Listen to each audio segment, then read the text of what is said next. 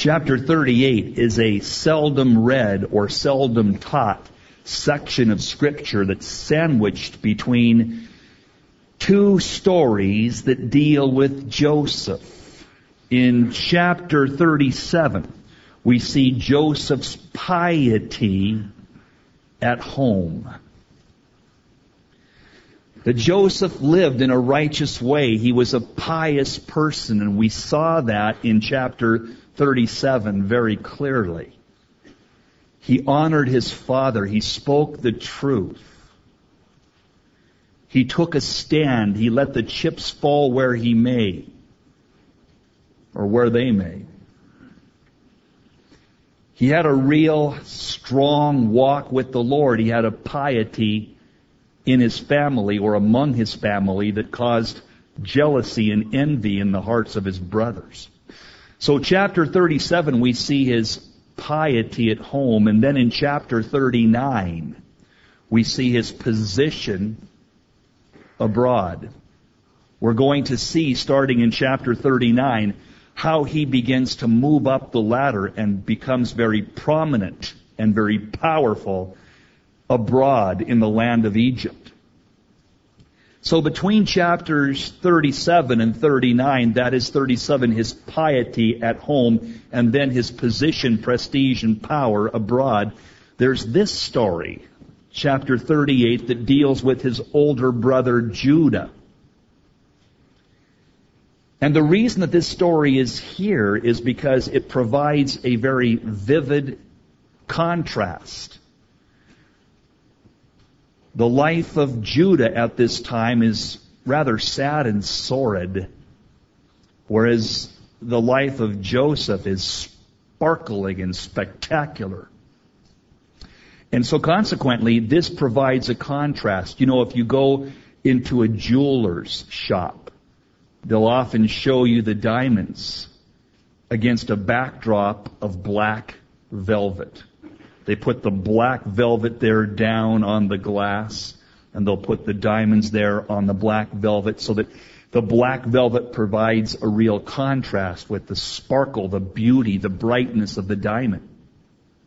Well, in this story, chapter 38, it's kind of the black velvet, if you would, that allows the sparkle and the beauty of Joseph's walk to be seen as it's contrasted with Judah's behavior. Well, it came to pass at that time that Judah went down from his brethren. He leaves his family, his brothers, and he turned in to a certain Adullamite, whose name was Hira. This Adullamite, whose name was Hira, was a pagan pal of Judah's. He would not be, if you would, a believer. He would not be a godly guy. He's a pagan pal, as we shall see. It's an unfortunate friendship. It's an unfortunate thing, really, that Judah is now choosing as his friends people that were not in his family, if you would.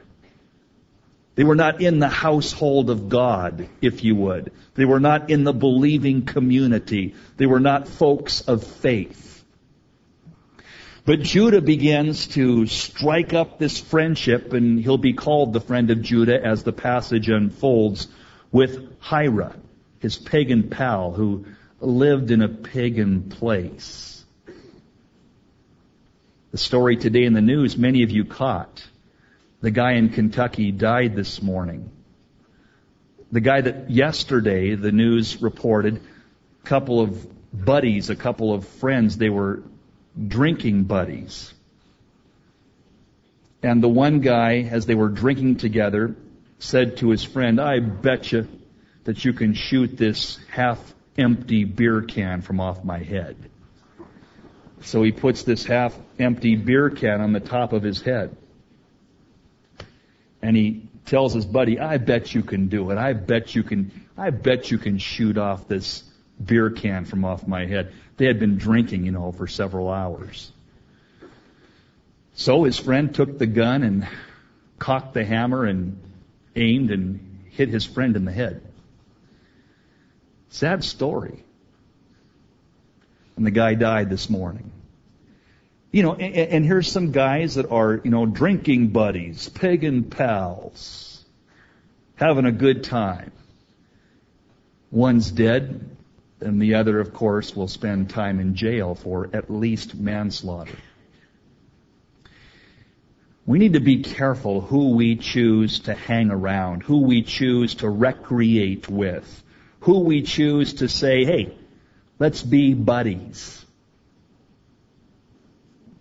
We need to be oh so careful. And here Judah, he's making a step already in the wrong direction when he has this buddy, this pagan pal named Hira. So he saw there, as he goes down to this area where Hira was hanging out, he saw there a daughter of a certain Canaanite whose name was Shua. He took her. He went in unto her, and she conceived and bore a son. He called his name So now he's with his pagan pal. He sees a little Canaanite cutie, and he says, hey, I'm going to take her to be my baby, you see. And so they conceive this child, and they call the name of their firstborn which means watchman.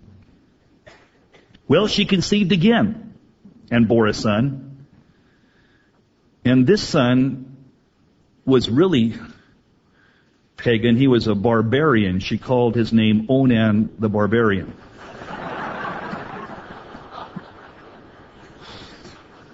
So now they've got two kids. Number one is and number two is Onan. She conceived yet again and bore a son. And they called his name Shelah. They really wanted a girl.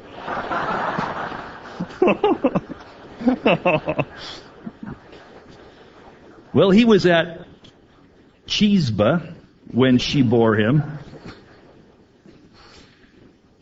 Now Judah, as years passed now, took a wife for his firstborn. Interesting. This was during the time of arranged marriages, as we've talked about before. I can recall as a teenager hearing my pastor at Calvary Baptist Church talk about arranged marriages in the Old Testament.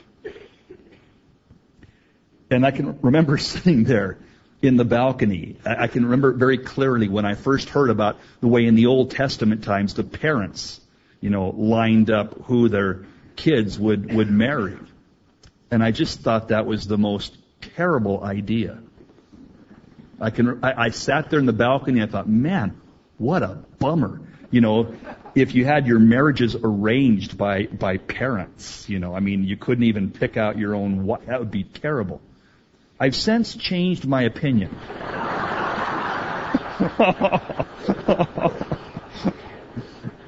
I think it's an awesome idea. I think it's a great plan. I wish it was that way. I think it's a wonderful thing, but be that as it may. So Judah now, the years pass by, and he takes a wife for his firstborn, whose name was Tamar. The name Tamar means literally palm tree. And Judah's firstborn, was wicked in the sight of the Lord, and the Lord slew him. Now, a lot of times when people read a phrase like that, they say, ooh, that's brutal, that the Lord would slay a man for being wicked. Not really. A man can become so wicked that it is actually an act of mercy for the Lord to put him out of his misery. A person can be so caught up in sin that they're destroying their own lives, their own bodies. A person can be so caught up in sin that he's just ruining himself, slowly, painfully, torturously. And the Lord, in His mercy, I believe, will put a man, a woman who is continuing to live wickedly out of their misery. The Bible talks about there is a sin unto death. It's not one act that a person does. It's a way that a person chooses to live his or her life.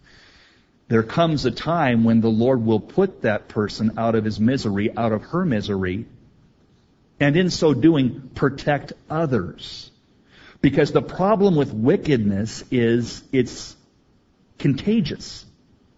Wicked people suck other people into their wickedness. Wicked people draw other people into their depravities. And so the Lord, in His mercy towards that person who's killing themselves anyway, and to protect those that have not been infected, will sometimes slay a person. There's a sin unto death. And in this case, such is the case with he did wickedly. What he did, how he lived, we don't know. God is not a gossip. God just says he was wicked. The Lord slew him. Well, then Judah, the dad, after now seeing his firstborn son dead, he says to Onan, "Now go in unto thy brother's wife, Tamar, marry her, and raise up seed to thy brethren." Interesting. You take the widow of your older brother marry her, and the kids that you have will count as Er's kids. They'll carry on Er's name. You see, even though you and Tamar conceived him, they'll count as Er's kids. This is one of 34 Old Testament laws, if you would, that have their beginning in the book of Genesis. This later on becomes part of the Levitical law for the nation of Israel. 34 of the laws that we read about, the laws of Moses, in the books of Exodus and Leviticus and Numbers and Deuteronomy, actually have their origin, their genesis, if you would, in the book of Genesis. Certain things take place in Genesis that are later on incorporated into the law, and this is one of those. Deuteronomy chapter 25, verses 5 through 10, tell about that in Levitical law, in the laws of Israel, centuries later, that if a man died, that his brother, the next in line, his brother, was to marry the widow of the guy that died, and was to conceive a child with the widow, and that child that was conceived, you see, would be actually the dead brother's firstborn. If that man, the older brother, had not yet had children, that's the key. If he already had kids, then that wouldn't be applicable. But if he hadn't yet had kids, then it would be up to the next oldest brother to step in, to marry that woman, and to conceive children, and the first child would actually then be counted as the dead brother's son, even though it wasn't conceived by the brother who's dead, obviously. Now, this would make for some very interesting discussions when they were getting ready to find a wife for the firstborn son. The other brothers, the younger ones, would be very interested, and I'm sure would offer very strong opinions and give advice to mom and dad who were arranging the marriage. Oh, no, don't do that, dog bait, don't go, no. You know, because they would know that they could very well end up, you see, with their older brother's wife. So they would, I'm sure, weigh in with their opinions when these marriages were being set up for their older brothers. So, Onan, verse 9, he knew that the seed should not be his, that the child that would be conceived would not be his, but it would be actually his brother Er's, according to this tradition which would become a law. So it came to pass, when he went in unto his brother's wife, that he spilled it on the ground, his seed, lest he should give seed to his brother. And the thing which he did displeased the Lord. Wherefore he slew him also. Now this verse is often misused to, in some people's eyes, say that you should not be involved in any kind of birth control. Because they'll look at this text and they'll say, see what happened? Onan the barbarian here was practicing a form of birth control. And God slew him. Listen, the issue wasn't birth control. It wasn't about family planning. It was about family plotting. The thing that Onan's doing here, it's not a statement about birth control. Onan was saying, I'm not going to honor my older dead brother in the way that my father has asked me to. I'm going to despise the directive of my father. I'm going to trample, if you would, on the casket of my brother. In other words, it was a wicked thing that he was doing. Disobeying his father. Dishonoring his brother. He said, I'm not going to sire a son that's going to grow up with Er's name. No way. He saw this as an opportunity. Hey, I want to be the big kahuna, the head hog at the trough. I don't want who was the oldest, to now have a son that would put him in a primary position. I don't want that. I want me to be numero uno, and my kids who follow after me. It was, you see, a power play. It has nothing to do with God's opinion, if you would, about family planning. It has everything to do with a guy that was disobedient to his father, disrespectful to his brother, and determined to manipulate the situation to become a power player. It was evil. It was wrong.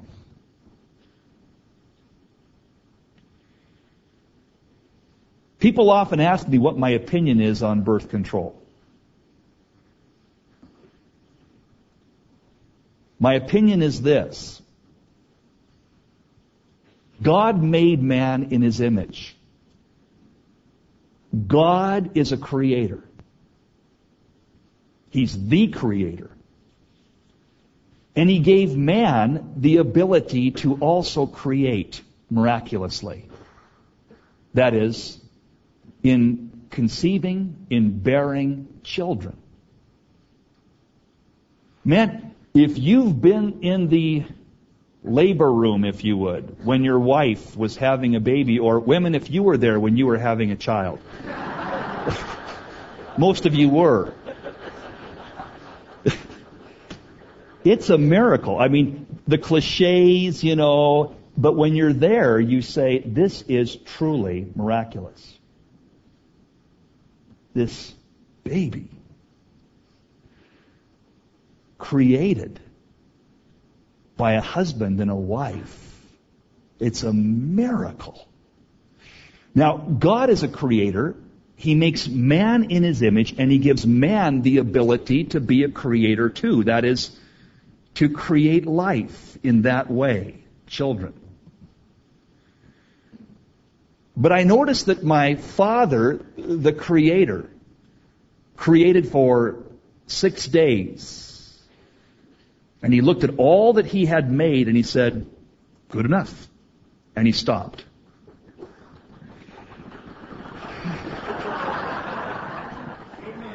He rested from His labor, we are told.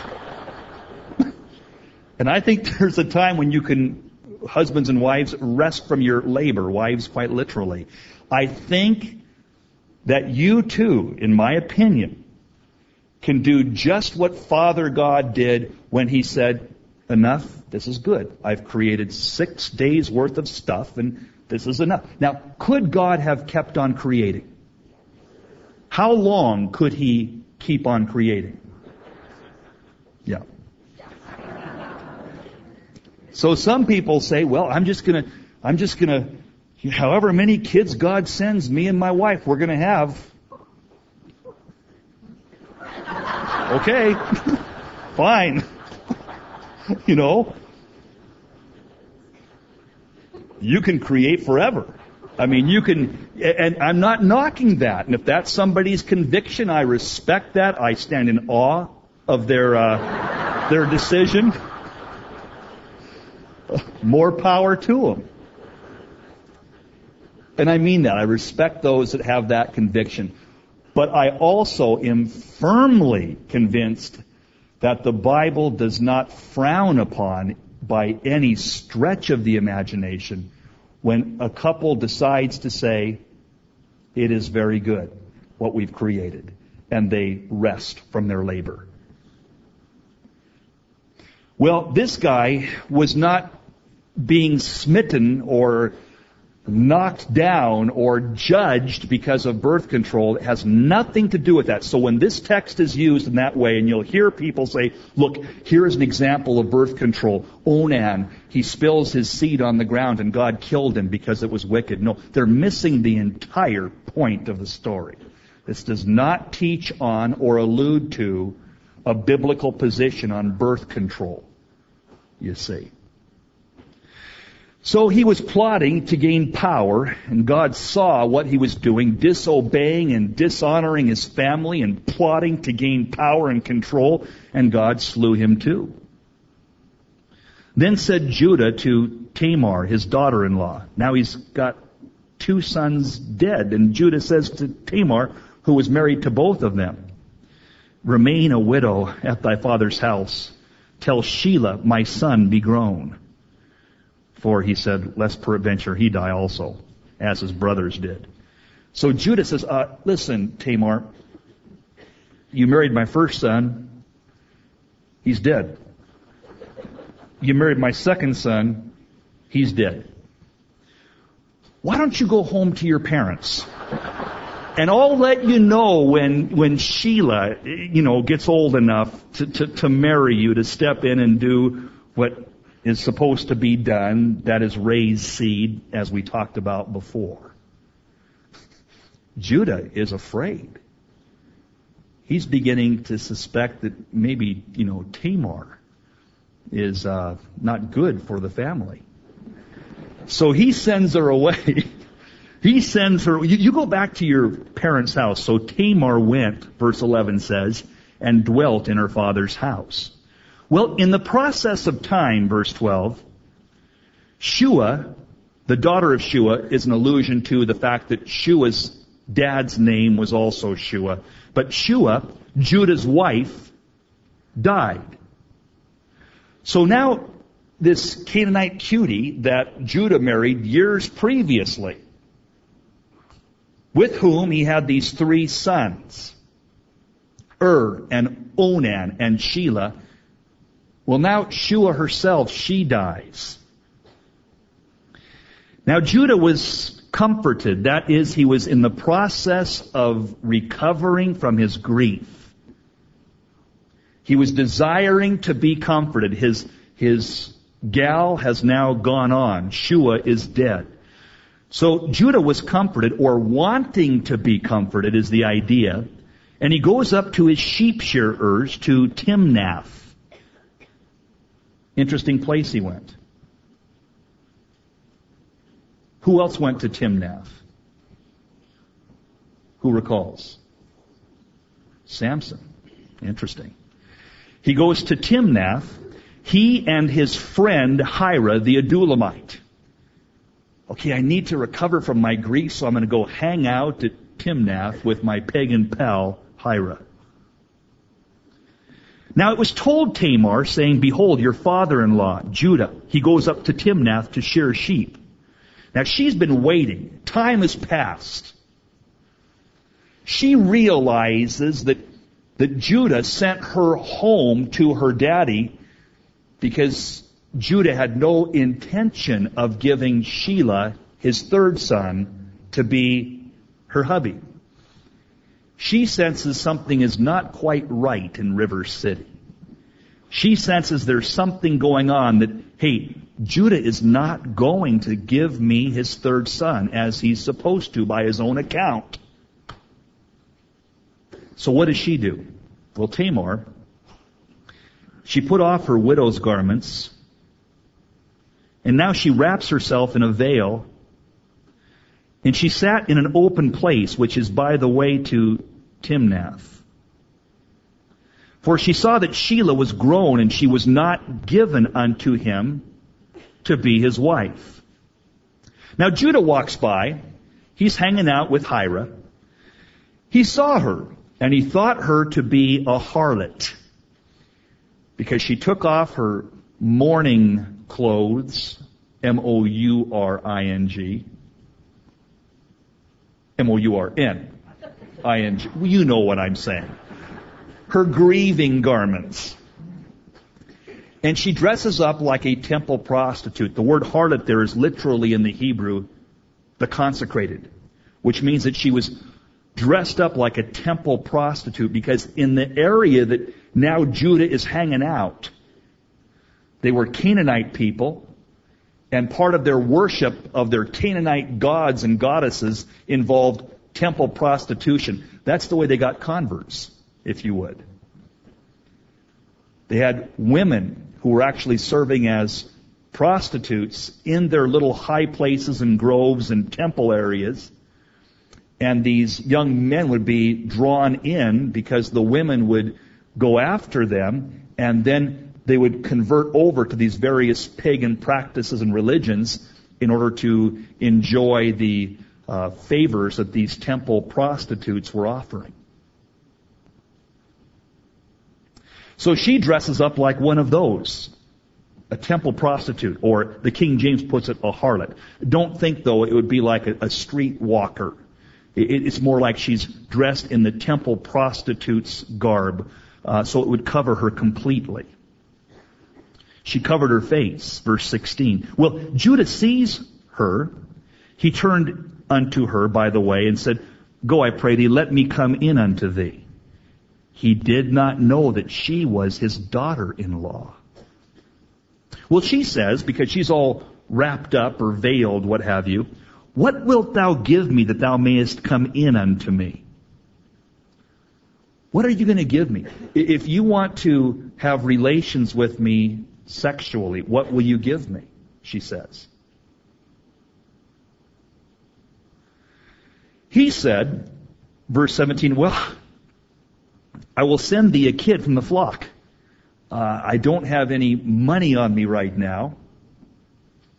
There's no temple around here, so that can't be what you're really up to right now. You don't take Visa, do you? And so what he says is, I'll tell you what I'll do. I don't have any money, and I'll send you a kid, though. I'll send you, a kid from the flock. She said, wilt thou give me a pledge till you send it? So I know that you're not kidding around?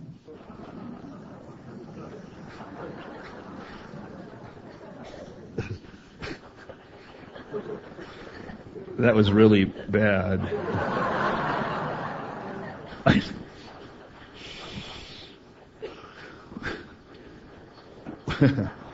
So you're going to send me a kid from your flock, eh? Well, how will I know that you're going to come through? Give me a pledge so that I know that I'm going to get this kid from your flock. He said, well, what pledge shall I give thee? And she said, thy signet and thy bracelets and the staff that is in thine hand. And he gave it her and came in unto her, and she conceived by him. I want you to note this. Please note this, what she asks for and why the Holy Spirit has this written into the story. Why this happened in this way. The signet was the ring that a man would wear in which he would use it as a seal on business transactions or on correspondence. They would melt wax and they would stamp their signet ring into the wax, or they would put it into a clay tablet or what have you. Different ways they would use the ring. But the signet spoke of the person. It's your identity. It's your signature. It's your John Henry. The possession, the bracelets that were on his wrists and around his neck, that would include necklaces as well, would be indicating a man's wealth, his possessions. Even as they are today, you see these guys in the NBA or the NFL or whatever, and these baseball players and all this, all these chains they have around their necks and bracelets on their wrists. Why do they do that? Money, man. I mean, if you make $18 million a year or what have you, want people to know, I guess. So, the signet, I want your ring, she says. I want your person. I want your possessions, and I want your staff. What does the staff speak of? Position. The staff. Even to this day, that idea has carried on down through history. Oh, my staff, we say. My staff will handle that. My staff will, my people will talk to your people for lunch, or whatever the saying is. My staff. So what does it signify? She is saying this woman who is in Judah's eyes, a temple prostitute. She's saying, what do I want? I want your person, I want your possessions, and I want your power or your position. I'm going to strip you. And that's not coincidental. That's not accidental. That is exactly what happens when a man gives himself over to prostitution. You lose your person. You lose your possessions. You lose your position. When a person gets sucked into prostitution, immorality, sleazy stuff, the cost is high. The price is painful. What do I want? I want your signet ring. I want your possessions. I want your staff, which speaks of your power, your positions. I want it all. And he gave it to her. Isn't that amazing? He gave it to her. How this story has been repeated over and over and over throughout human history.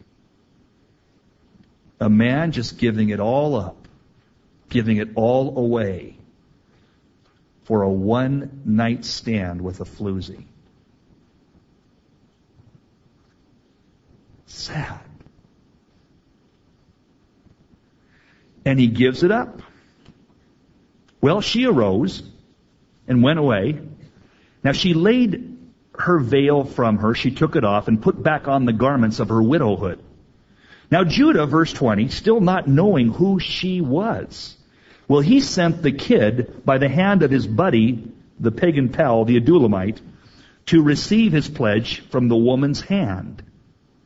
I'm going to now send this kid so I can get my ring back and get my chains back and get my staff back. So he sends the kid. But his buddy, verse 20, last phrase, could not find her. How typical that is. A man will say, well, I'll get it back. Okay.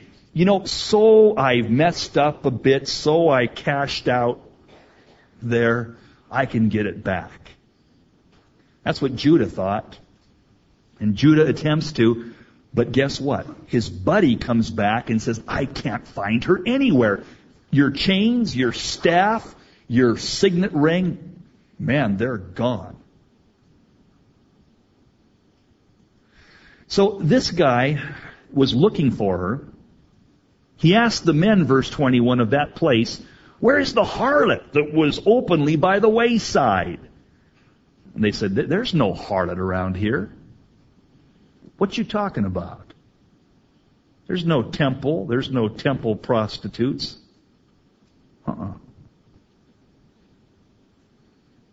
And Judah said, let her take it to her, lest we be shamed. Oh, come on now, we've got to get this kid to her. I don't want to be shamed by not keeping my end of the bargain. It's amazing. Behold, I sent this kid, and thou hast not found her. Come on, buddy, he says to his pal. Find her. Get her this kid. You see, I don't want to be ashamed.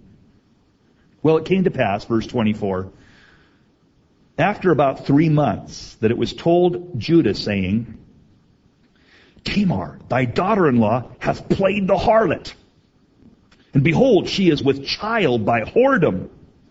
And Judah said, bring her forth and let her be burnt. Amazing story. Now, I can't believe she would do that. My daughter-in-law would be involved in whoredoms and immorality? I can't believe it. It's amazing how bad my sin looks when somebody else does it. And how it's not that big of a deal when I'm analyzing my own sin, you see. But if I see somebody else do it, my goodness! Shock, shock. It's always amazing to me how the human nature is that way. We are often most angry at, upset with, scandalized by the very sins that we struggle with ourselves. When we see somebody else succumbing to them, that's oftentimes what causes us to react vehemently. And you can just kind of make a note of that as the years go by, and you can sort of watch it work out in your own histories. That oftentimes the people that are so angry with another person's sin or another person's tendencies, in reality, it oftentimes is true that that's the very sin that they are struggling with themselves. Do you recall the Jimmy Swaggart, Jim Bakker deal? Perfect example of that. Jimmy Swaggart was just so angry with Jim Bakker and called him a cancer on the body of Christ. And all of that went on and on, only to find out that Jimmy Swaggart was struggling with the same sorts of sin, only in a much greater degree.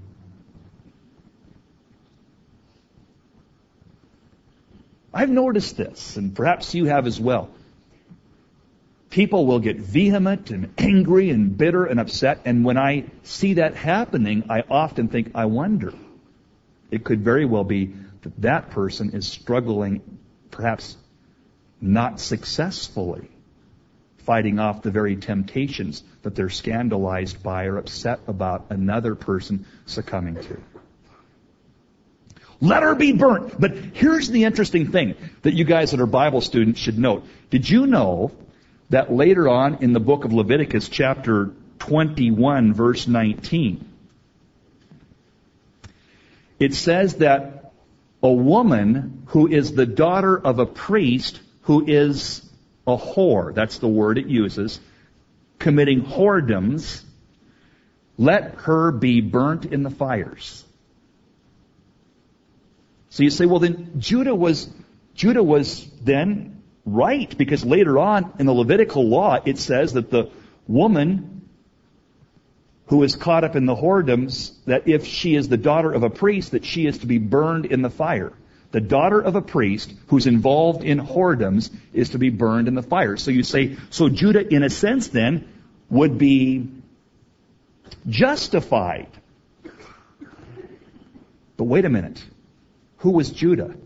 Now listen. Who was Judah? Was Judah a priest? No. From what brother would the priestly tribe ultimately come, as the story goes on in the Old Testament? What brother of the Levi, of course. Now in this, it really intrigues me, because later on God will say, if a man has a daughter and the man is a priest and she commits whoredoms, then she is to be burned in the fire. Judah says, let my daughter-in-law, let her be burned, which means that he looks at himself, if you would, as being more spiritual than he is. More righteous, more holy, if I can use the analogy. He puts himself in a place of piety, of spiritual prominence. Well, let her, and he's not. That's the interesting thing. And that's what often happens when a person says, burn them, fire them. In reality, it can be because the person thinks of himself or herself more highly than they ought to think. Who should be burnt, if anybody's going to be burnt in this story? Judah. In the book of Proverbs, I'll read it to you. Can a man take fire in his bosom and not be burned? Can one go upon hot coals and his feet not be burned? So he that touches the immoral woman shall not be innocent. Whosoever commits adultery lacks understanding. He that doeth it destroys his own soul. Proverbs 6:27 through 32. Can a man take fire into his bosom and not be burned? Oh, it's just so passionate, people say. There's just such a passion between him and me, or her and me, a person may say to us. But we're going to get burned. You can't take fire to your bosom and not be burned. Now, our Father devoted a whole chapter in the middle of the Joseph story to say, I really want you to know this. You can either be a Joseph or a Judah. Purity, which leads to success, or immorality, which leads to heartache and burnout. Because after this chapter, Judah as a person, he disappears from the story. And the story goes right back into Joseph again. Judah, it's a sad, sad deal what's happening here. He takes on pagan friends. He takes on a pagan wife, a Canaanite lady, and then he commits adultery or fornication with a prostitute, and then he gets mad because his own daughter-in-law now is pregnant, and he can't believe it, which is a double standard, which just proves his own problem. And he thinks of himself more highly than he should. Well, only the priest could say, my daughter is immoral and she should be burnt in the fire. Judah wasn't a priest. His family offspring would not go into priestly ministry. It's amazing. Let her die. Let her be burnt in the fire, verse 25. So when she was brought forth, now she's coming to the fire that her father-in-law is going to throw her into. When she was brought forth, she sent to her father-in-law, saying, by the man whose these are, this ring and this chain and this staff, this is the man that impregnated me. Discern, I pray thee, whose are these? Do you know who these are? This ring and this staff and these chains. This is the man that impregnated me. Dad, do you know who these are by any chance? Who owns this ring with a great big J?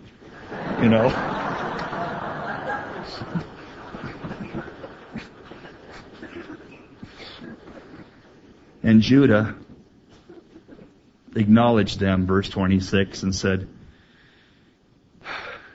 she hath been more righteous than I. Oh, she is more righteous than me. Here I said, burn her, fire her.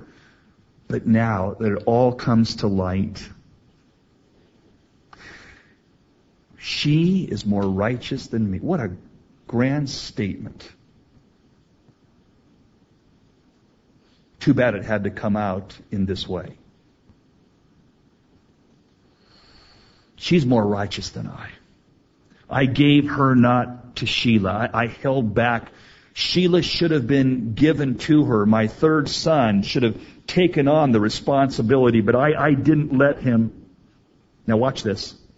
Watch this. I didn't do what I was supposed to do. I held back my third son from Tamar.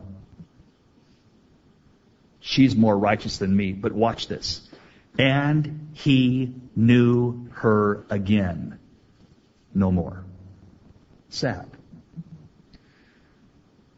He looks at her and says, you're right. You're more righteous than me. I'm a bigger heel, a bigger sinner, a bigger jerk than you could ever be. And then he never talks to her again. He admits that he is the greater sinner. But he never talks to his daughter-in-law again. Disavows knowledge of her. Sends her away. Doesn't give her the time of day. Judah had an opportunity here to really get things right by saying, I have no right for burning you, firing you. I'm wrong. Honey, forgive me. And let's be family again. But you see, Judah's sin was exposed unwillingly. He didn't come and confess. It was exposed by the staff, by the bracelets, by the ring. He was not truly in his heart full of compassion. He was just caught in the situation and said, okay, what can I say? Those are my things, chains and staff and ring. But I'm never going to talk to her again. Which means that Judah never really got it. And so he will just, as I said, fade away when this chapter is over into nothingness. Now let me tell you something. Let me tell you who fades away into nothingness. The person who fades away into nothingness in God's economy is the person who is unforgiving towards others, fault-finding with others, demanding that others be fired or burned, and then when their own sin is exposed,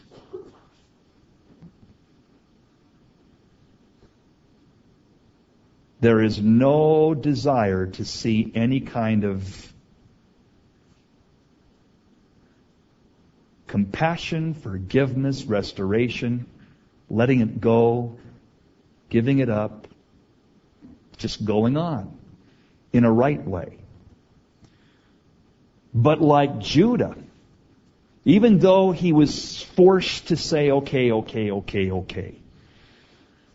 yet he will never, ever again be a player in God's economy. Not Judah personally.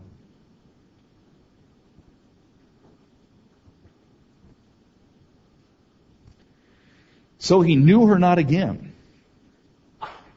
Came to pass, though, she's pregnant, in the time of her travail, that behold, twins were in her womb. It came to pass when she travailed, that the one put out his hand, and the midwife took and bound upon this one's hand a scarlet thread, saying, this one came out first. So a little hand appears. There's twins, and they're coming out, and a little hand appears. And the midwife there wraps a scarlet thread around the hand of the first one. This is the beginning of the scarlet thread story. You might recall how the scarlet thread runs through the Bible. The scarlet rope that Rahab, another harlot, would place from her window down the outside wall of Jericho to signify where she was, because she would help the spies, the Jewish spies, and her house would then be saved. How was it saved? By marking it with a scarlet cord. What would Christ himself declare himself to be? A scarlet worm. We've talked about that in many studies. And you can follow the scarlet cord all the way through the Old Testament, pointing to the cross of Calvary. This is the beginning of that line of understanding.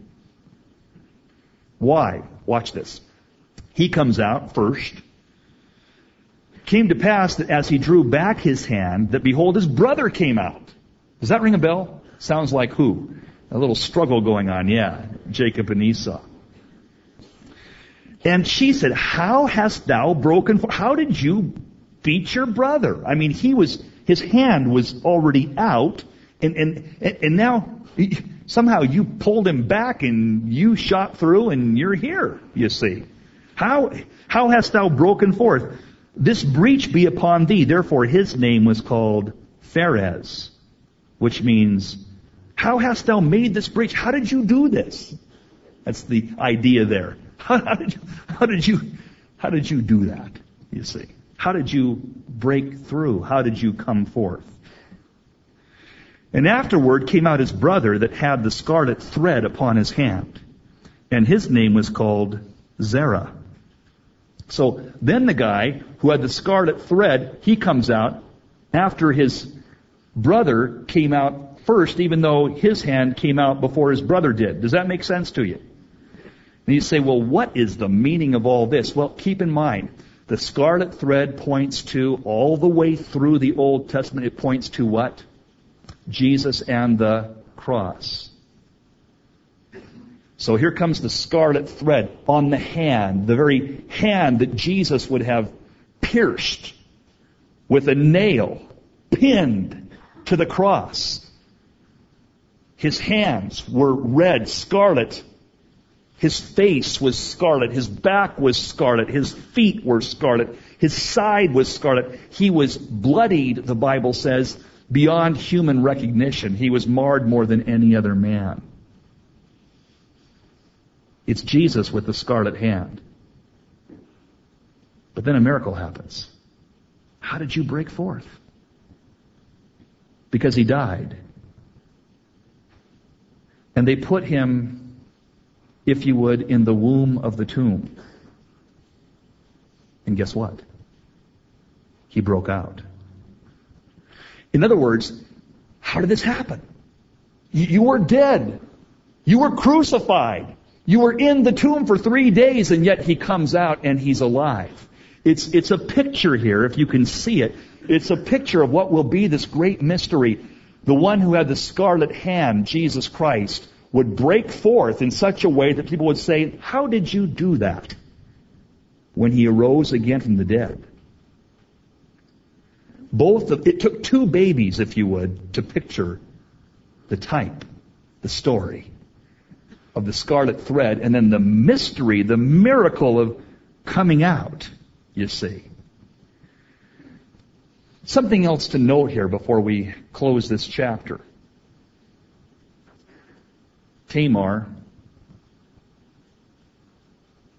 and her 2 sons.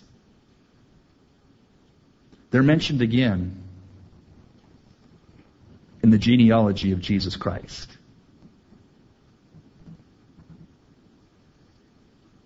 Interesting that Tamar and the 2 boys, which picture the death and resurrection of Christ in a very interesting way. It's interesting that the Lord would say, I want this woman who did things that were very questionable, who dressed up like a prostitute and tricked her father-in-law in such a way that she became pregnant. She was manipulative and deceptive and lacked morals. And yet, she will be connected to my son. That's grace. That is grace. What is grace? Unmerited, undeserved, unearned favor. That's grace. She's in the genealogy of Jesus. That's our Lord. I might drop the ball, you may mess up, we may blow it big time, but I'll tell you, the Lord has a way of saying, I'm going to grab that situation. If you link it to me, if you look on me, if you live for me, I'm going to turn that thing around and I'm going to bring it into a historical context. You will go down eternally in the linkage to my son. in the genealogy of Jesus.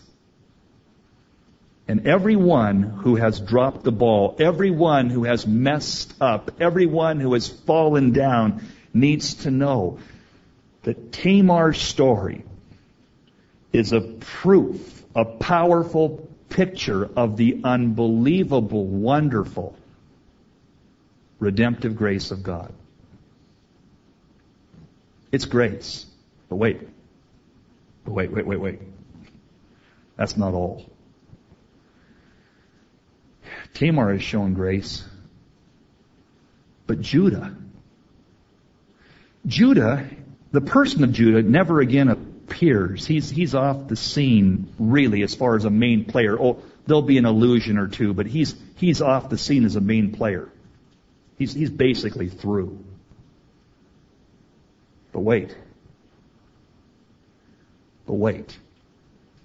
Jesus chooses to identify himself in heaven as the Lion of the tribe of Judah. Tamar, including her, is grace, but including Judah in that way is amazing grace. You see?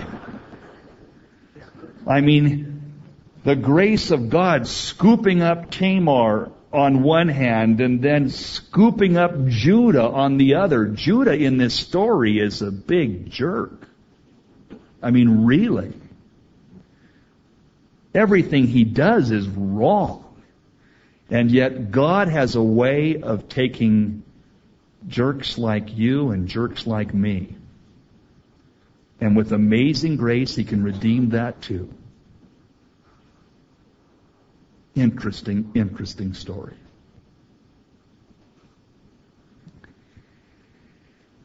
Now in the next chapter, it's a huge one. Because we just saw Judah's immoral activity, Judah's pagan tendencies, Judah's judgmental, harsh attitude towards his daughter-in-law. Judah just drops the ball big time. In the next chapter, which is one that all of you virtually are familiar with, we see a contrast now to Joseph. Whereas Judah plunged into immorality, where Judah gave himself to a prostitute, you see, in the next chapter, contrast that with Joseph. And Joseph comes through with flying colors. He's going to deal with sexual temptation in a way that is a model for every single person, and especially, not exclusively, but especially for young people. The lesson is a big one. And it's one that needs to be heard in light of today's article in USA Today. You might have seen it. In today's USA Today, entitled "No Blushes Here," only 4% of women and 1% of their husbands-to-be are still virgins on their wedding night, says a survey of 3,000 engaged women in Brides magazine out Tuesday. The only real issue is whether or not to have sex at their parents' home before they're married. And it goes on to say that about 40% of them do have sex in their parents' home, hers, or 41% his. About 1/3, 29%, do not stay overnight at their parents' homes. But this really stunned me. I mean, I quoted some statistics to you a study or two ago about Sweden. And now we are at the same level as Sweden. 4% of women and 1% of men are virgins as they approach the marriage altar. Amazing. 4% of women, 1% of men, according to USA Today, today's issue. And I think, man, if that is even in the ballpark, then wow, we as moms and dads and grandparents, aunts and uncles, we've got a lot of work to do. Because somehow, if this is even close to being true, Our young people, our kids, are not understanding.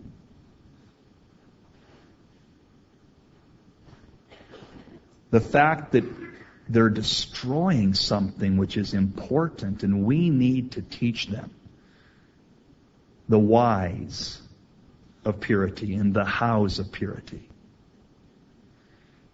And after we've seen now Judah's story, messing up his family, 2 dead sons and a pregnancy with a daughter-in-law, and now he doesn't even talk to her, and he just goes off into oblivion after seeing that messy, sordid, sad story. Oh, God's grace is still there. Yeah. But his life really on earth ends up to be zip. And then we look at Joseph, and we will see how Joseph's stock continues to soar. His star shines. He impacts huge amounts of people. His name is known.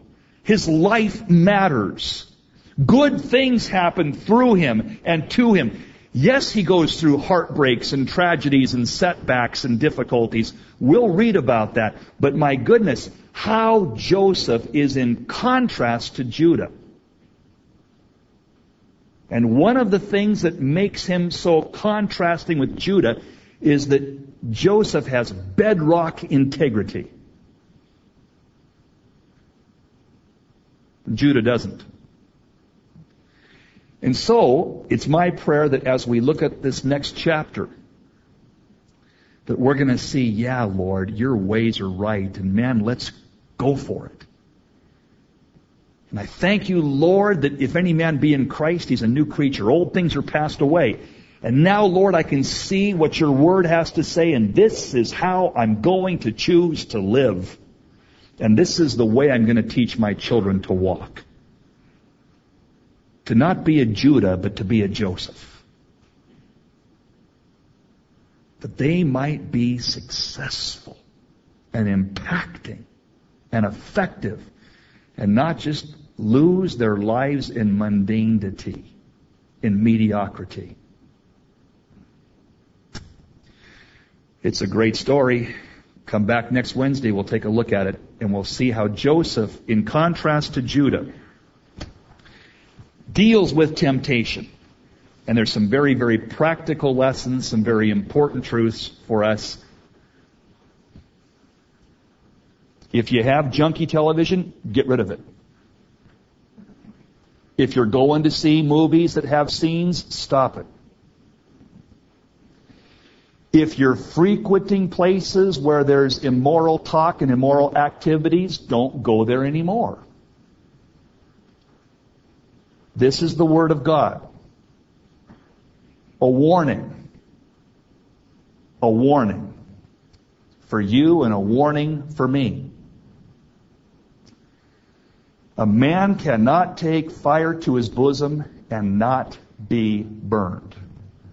Oh yeah, well I've got an asbestos vest, you say. It's not going to work that way. Listen, no one gets away with immorality. Whether you're on the internet taking peeks, whether you're reading novels that are trashy and cheap, no one gets away with it. It will cost you. Ask Judah. You'll pay the price. The wages of sin is death. You'll pay the price. I'll pay the price. We'll pay the price. Now, it's not God, again, who's saying, I'm going to beat you up and knock you down and do you in. It's the sin itself that brings about the repercussions. Now, listen to what I'm going to say here. Because you say, you took a long time on this chapter tonight, and it doesn't really apply to me. Here's what I've learned over the years, and I can share with you with absolute certainty. God never wastes His warnings. Ever. If God put a chapter in this book and He brought you here this night, then there's a reason. You say, well, I'm not coming next week then.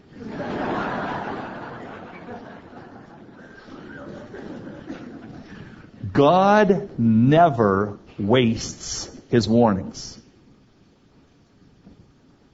And I want to tell you something. Every time I have erred, big or small, every single time I have erred, in a big way or a little matter, every time I have erred over these 40 plus years that I've walked with the Lord, every time I have erred, God has always been so faithful to warn me before I made the error. The problem is, sad to say, I thought, not a problem. Now, Lord, you need to warn other people about that, but I've got that wired. That's not a problem. Now, other areas that you could talk to me about, maybe, but not that one or that one or that one. And our Father is so faithful. He will always warn. No one falls into sin. You walk in one step at a time. And all along the way, as you're walking towards that pit, saying, I'm not going to fall in, I'm just going to take a peek. God is there all along the way, warning you, warning me, warning us.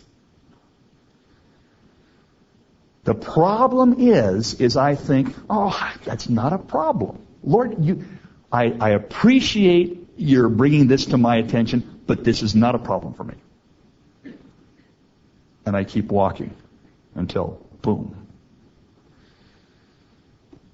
Anytime God speaks to your heart through the Word, at a Bible study, in your devotions, please take it to heart. God never wastes His warnings. Never. And our Father is faithful to always tell you and tell me, listen, listen, listen. You're headed down a course that's going to bring about a loss of possession, a loss of position, a loss of person. You're headed down a course that's going to bring you real problems. Don't do it. And so, Father, I pray that your Holy Spirit would speak to my heart, to our hearts today, and that we would rejoice, yes, Lord, rejoice in your grace. The way that you could scoop Tamar up and that you could bring even Judah back in to a grand place as far as it relates to your Son and eternity. But we also see the heartbreak of Tamar and the emptiness of the life of Judah on earth. And I pray that you would protect me and protect my brothers and sisters. Please cause us to not destroy our own souls through immoral stuff, through moral compromises.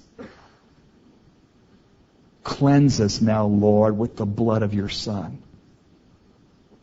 I thank you, Lord, that because we are in you, that all things do become new. How I thank you for that.